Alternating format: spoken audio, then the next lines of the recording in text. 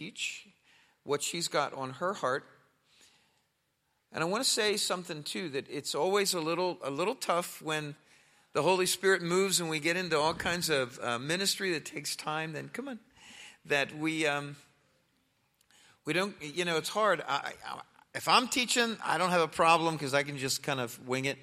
But I don't know about Nina. But yeah, not so much.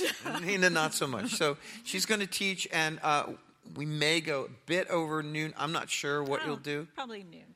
Pretty close? Yeah. So also I want to say something about the volume of sound during praise. Don't be freaked out about that. Remember, consider the volume of sound that happened after the armies of Israel walked around Jericho 7 times. Totally silent. They were building up spiritual energy. And then when they shouted, there was a burst, like a laser burst of God's Spirit that pushed the walls down all around the city, pushed them in. Or did they fall out? They fell out? That's even more miraculous. So spiritual power produced a physical effect. So when we're loud like we were this morning, that's a spiritual reality that's happening. It's clearing the atmosphere and it's doing stuff in the spirit wherever, not only here, but wherever God would send that anointing of his. So this is Nina Taylor, everybody.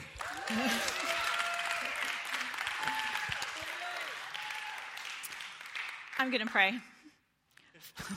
Father, we just thank you so much for your Holy Spirit. We thank you for your presence with us. And we just ask that you would continue to speak to us and give us ears to hear. In Jesus' name, amen. Amen. Last spring, I started writing a novel. And I felt really good about it. It was like, I've started novels before, but they kind of peter out and I don't finish. But this time I had a plan of attack. I was going to get this done. And the thing about writing for me is it's something that I feel like God has given me to do. And so this novel was going very well. And by the end of August, I thought, wow, this is amazing. I'm going to finish writing this by the end of 2018. But then in September, my dad went into the hospital just for one night. But it just kind of changed everything for me. I stopped writing, and he died a few weeks later. At some point, a few weeks after he died, I was alone in the car. And out of the blue, I just heard God say to me, "What story are you telling with your life?"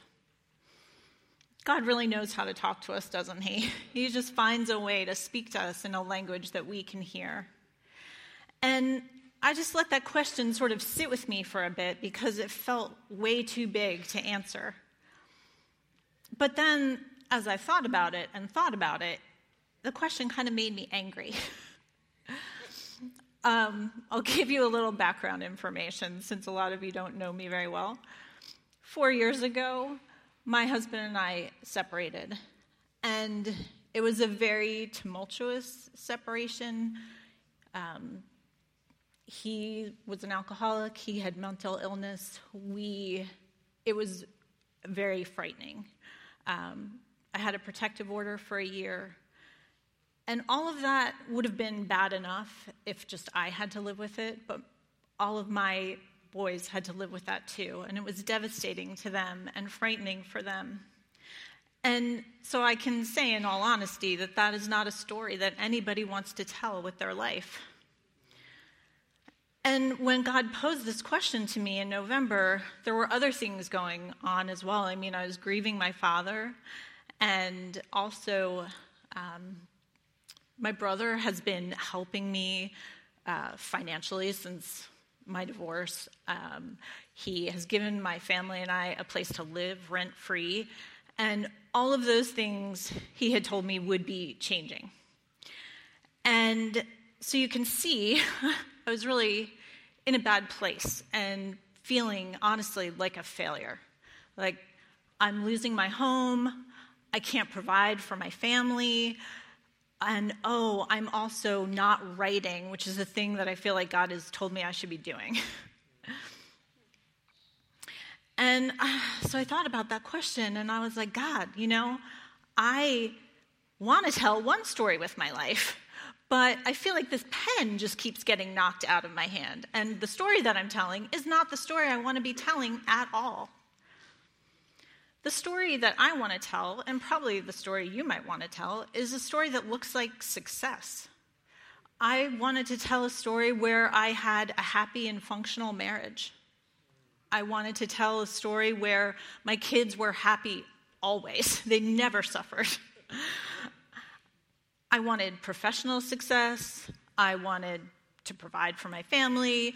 I want to be a published author. These are the things. This is the story that I want to tell.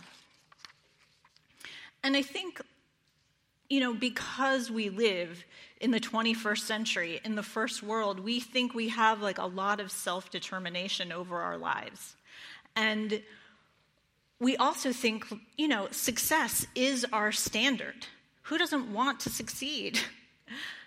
And then there's social media. If you spend any time there, it is just always giving you pictures and information about what a good life looks like. This is my great family. This is the vacation we are taking. This is the restaurant we went to. I got a promotion. My child got into their #1 college. And I use social media, so I'm not condemning you. But I'm saying that when we use it, we just have this information that is always kind of flooding toward us that frames success, and it frames what life is about. And what I want to talk about today is the fact that God sees these matters differently than we do. We use one measuring stick, or we tend to, and he uses another. And if we want to know God, and if we want the people who meet us to meet God, then we need to value life the way he values it. When I finally had some time and the courage to ask God, what do you mean when you're asking me, what story are you telling with your life? He said to me, "For whoever wants to save their life will lose it, but whoever loses their life for me will find it." When God asked me that question that day, he knew I felt like a failure, but he was trying to help me to reframe things and see it in a different light. Matthew 16:21-26, the verse, there you go, says, "From that time on, Jesus began to explain to his disciples that he must go to Jerusalem and suffer many things at the hands of the elders, the chief priests, and the teachers of the law, and that he must be killed and on the third day be raised to life." Peter took him aside and began to rebuke him. "Never, Lord," he said, "this shall never happen to you." Jesus turned and said to Peter, "Get behind me, Satan. You're a stumbling block to me. You do not have in mind the concerns of God, but merely human concerns." Then Jesus said to his disciples, "Whoever wants to be my disciple must deny themselves and take up their cross and follow me. For whoever wants to save their life will lose it, but whoever loses their life for me will find it." And what I see here is that Peter had one agenda, and Jesus had another. Jesus said to Peter, "You're a stumbling block to me. Your concerns are human. They're not God's concerns." And I think this is so interesting because Peter and Jesus were friends. Peter had been following Jesus so closely. He was his disciple. His whole life was wrapped up in Jesus' mission. But still, in an important way, Peter didn't get it. And so I think if Peter didn't get it, isn't it possible that sometimes we don't get it? That we think God is up to one thing, but really he's up to something else altogether. And let's look at Jesus. He had a successful 3-year ministry. He had disciples who followed him. Huge crowds gathered to hear him speak. He performed miracles. He raised people from the dead. He fed people with, thousands of people with a few loaves and a few fish. People were getting healed everywhere Jesus went. The sick flocked to him. And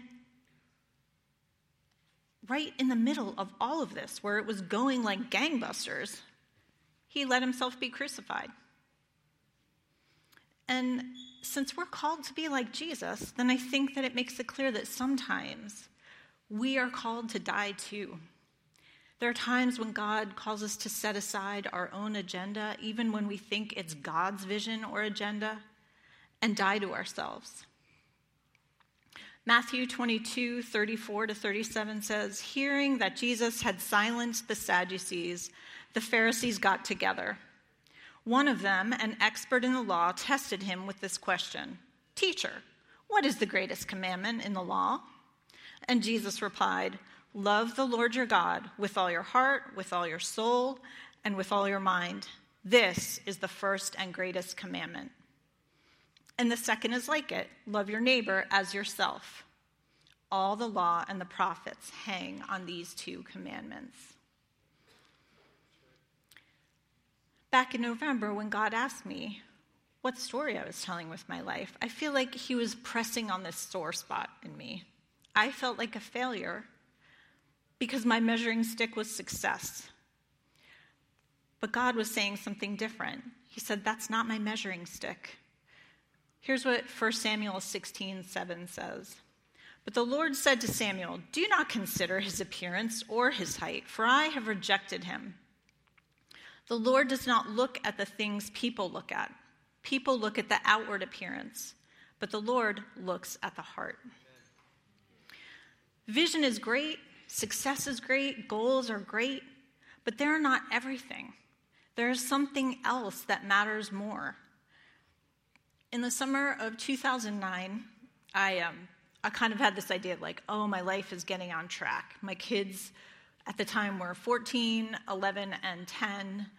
I was working part-time. I was homeschooling one of my kids, but I thought, okay, I can probably like wedge in some time in my life to write. Like, this is what God's given me to do. I want to do this. Now's my chance. And then I kind of started not feeling very well. And then it occurred to me that maybe I was not feeling well in the way that like I needed to take a pregnancy test. And it turned out that God's agenda and mine were not quite the same. And I wasn't planning on having a fourth child, but God most definitely was planning on this person. And raising this person, really mostly alone, has taught me so much about love. And it's taught me about listening and being present for people who are suffering. And it's just stretched me and humbled me in so many ways. And I mean, I had 3 kids at that point. I thought I knew a lot about, and not that you have to have kids to know how to love, but I felt like I had been stretched and knew a lot about love. But God just showed me, you have a lot more to learn. And it also taught me that there is something that's more important than my plans or my agenda, and that's people. And I've just been reminded that there are just how much God cares about how we love and how we give our lives away. John 13:34-35 says, "A new command I give you, love one another. As I have loved you, so you must love one another. By this, everyone will know you are my disciples, if you love one another." Love is everything. It's the greatest commandment. When we love, people see God, and they know more about who God is. But the truth about love is that it's hard, right? It's sacrificial. It's not always what we feel like doing. It's inconvenient. When I was going through my separation and my life was falling apart, someone came to my house and folded like these huge mountains of laundry that I just couldn't deal with. Another friend came and sat in the parking lot at the courthouse because I was afraid to go there alone, but I was also afraid to have her come in with me. Other friends made us meals. More recently, Jim Holmes, he always deserves a shout out, has come to my house to fix things, help me with my cars. In October, after my dad died, someone who I really don't know very well sent me a sympathy card, and it just meant so much to me. Some of my boys' friends drove 2 hours on a Saturday to attend their grandfather's funeral. I mean, what teenagers drive 2 hours on a Saturday to attend the funeral of an old man they don't know? People who really, really know how to love.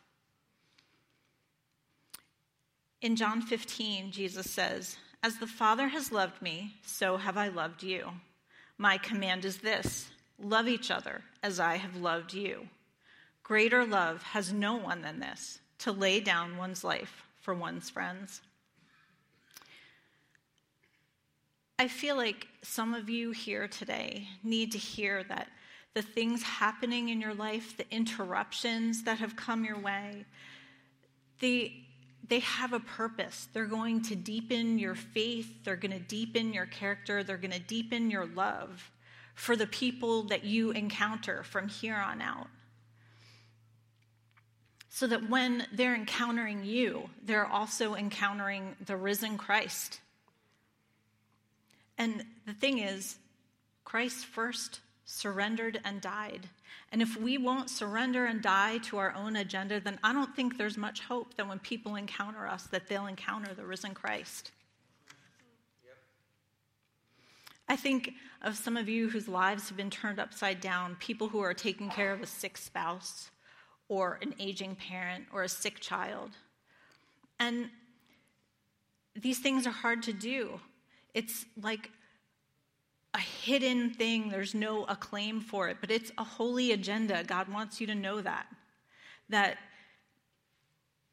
you and he are writing a story together, and that story is about love. And those people in your life, they need you. They need you to lay down your life and to do it without resentment and to do it with joy. And even if it means that for a time you're going to set aside some vision that God has given you or some dream that you have, it's okay, because the bigger dream is that we would love people well. Amen. I know a man whose wife has Alzheimer's, and he is a person who loves to serve other people. He loves to serve in the church. He loves to serve his kids and his grandkids. But now he's caring for his wife full time, and he can't do those things that were something that he loved. It was a part of his identity. But he loves his wife deeply too, of course, and he would do anything for her. His love for her is costing him everything. What story are you telling with your life? The story that God is asking you to tell is the same one that he tells, and that is love. And the great thing is that he keeps giving us invitations. He keeps stretching us. He'll keep showing us opportunities, because our love can always grow bigger and deeper. God doesn't want us to be discouraged when our visions aren't coming to pass fast enough, or when we get interrupted. Because the truth is that the highest call that we have is to love. And if we don't have love in us, then those big visions and dreams don't mean anything anyway. I mean, that's what it says in 1 Corinthians 13, right? If I speak in the tongues of men and of angels, but do not have love, I'm a resounding gong or a clanging cymbal. If I have the gift of prophecy and can fathom all mysteries and all knowledge, and if I have a faith that can move mountains but do not have love, I'm nothing. If I give all I possess to the poor and give over my body to hardship that I may boast but do not love, I gain nothing. It's human to search for significance and meaning in our lives. And as Americans, a lot of times that search looks like searching for success. But as people of faith, that search for significance should look like searching for ways to love others. We should love our friends. We should love our families. We should love our neighbors, which is literally every person on the planet, and love our enemies as well. That's our calling. The amazing thing about it is there aren't any special skills required for this. We just need our own willingness. I hadn't initially planned on talking about this, but yesterday when I was looking at my notes, I felt God prompt me to just talk a little bit about foster care. There are over 440,000 children on any given day in the foster care system.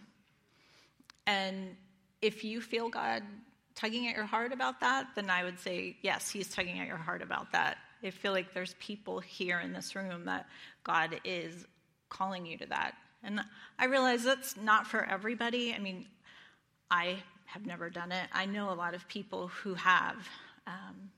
And I feel like what they have said to me is doing foster care kind of costs you everything, and you gain everything from it. Like I said, I've never done it myself, but 20 years ago, or more than that, we took in a girl who had run away from home. She lived first with another family in our church, and she had to leave there, and then she came and lived with us. And I can tell you the truth, that was not my plan at all. Like, I have a way that I like life to be, and, what I think I'm doing right now. And we already had, like, a home church for teenagers at the time, and I just, I didn't want to, have a teenage girl come and live with us. That's just the truth. But God had a different idea, and we did. And I can honestly say that having her live with us for a year was probably a greater blessing to me than it was for her. Although we only had one child at the time, our kids who were born after she lived with us still consider her to be their sister. That's what an important part of our family she became. And in fact, she sent me a text this week, and she said, I had a dream about your new home. It is sweet and perfect. God gave me that dream, so you're not afraid. And I just thought, that's so remarkable. It's like you do these things God asks you to do, you sow into people, and it never, ever stops coming back to you. God has been really convicting me about the opportunities that I overlook, the way I may view doing something for someone just as inconvenient. And he's like, I'm sorry, can you not be inconvenienced? Is it so terrible to go to the grocery store and make a meal and deliver it to someone? Is that really too hard for you? When Andrew Greenplate spoke last week, I was really convicted about, just when he shared about the increase of the persecution of the church in China. And I felt God say, hey, can you spend a little more time praying? Can you break out that prayer journal you keep saying you're going to use where you remember to pray for all the people you want to pray for?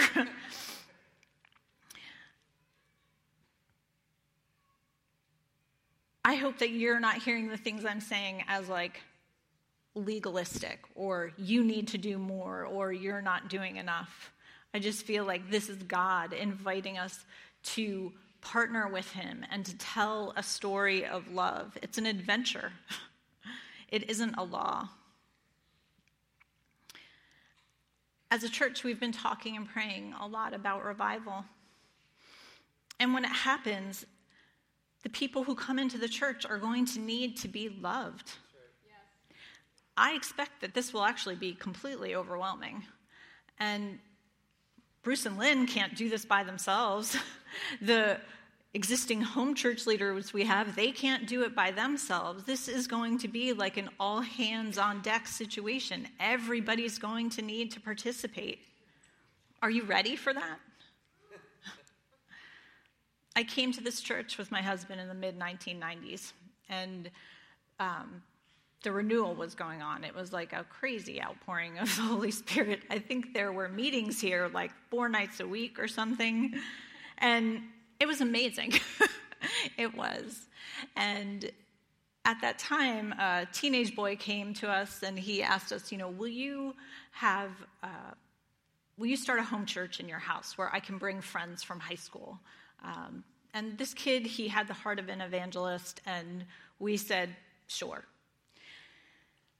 And it was wonderful. God did amazing things, but it was also really hard it stretched us to the limits, and it was also annoying in ways. Like, we'd put out food for them, and they would like go in our cupboards and refrigerator and just eat all our food. They needed us in their daily lives. They would call us all the time for all kinds of things. Help me, help my friend. Kids would call me in the morning when they missed their bus and ask me to drive them to school. And I've reflected a lot on that experience, things we did right and things we did wrong, and what I would do differently if I ever did it again. But I would say the one mistake that we definitely did not make is that we gave our hearts to those kids. We loved them. And we were there for them, and they knew it. And 20 years later, a lot of them still know it. They still, come to me at times. God and love play the long game. If you're praying for revival, are you ready for the people who will not look like you or act like you or make decisions like you? Are you ready to be patient and kind and long-suffering as God works in people's lives? Because that is what revival will demand. If you want significance and meaning, if you want your life to tell a story that matters, if you want to live like Jesus, ask God to show you, how can I love someone today? I am certain that this is a prayer that God will answer. What if we all did this every single morning? What if we said, God, show me someone to love today, someone who needs your love? When we give God space to do these things, we can expect big things. In September, my dad was living in a nursing home, and he was found unresponsive late one night. He was given CPR and he was taken to the hospital, despite the fact that he had a DNR order in place. So at the hospital, they realized he had this order, and the doctor said to him, "What do you want me to do? Your heart's out of rhythm. What should I do?" And my dad said, "Shock me. I want to live."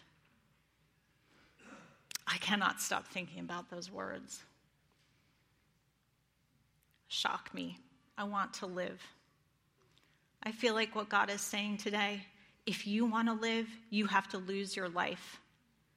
You lose your life by loving others. Jesus said that this is how people will know we belong to him. Not by what we say, not by what we believe, but by how we love.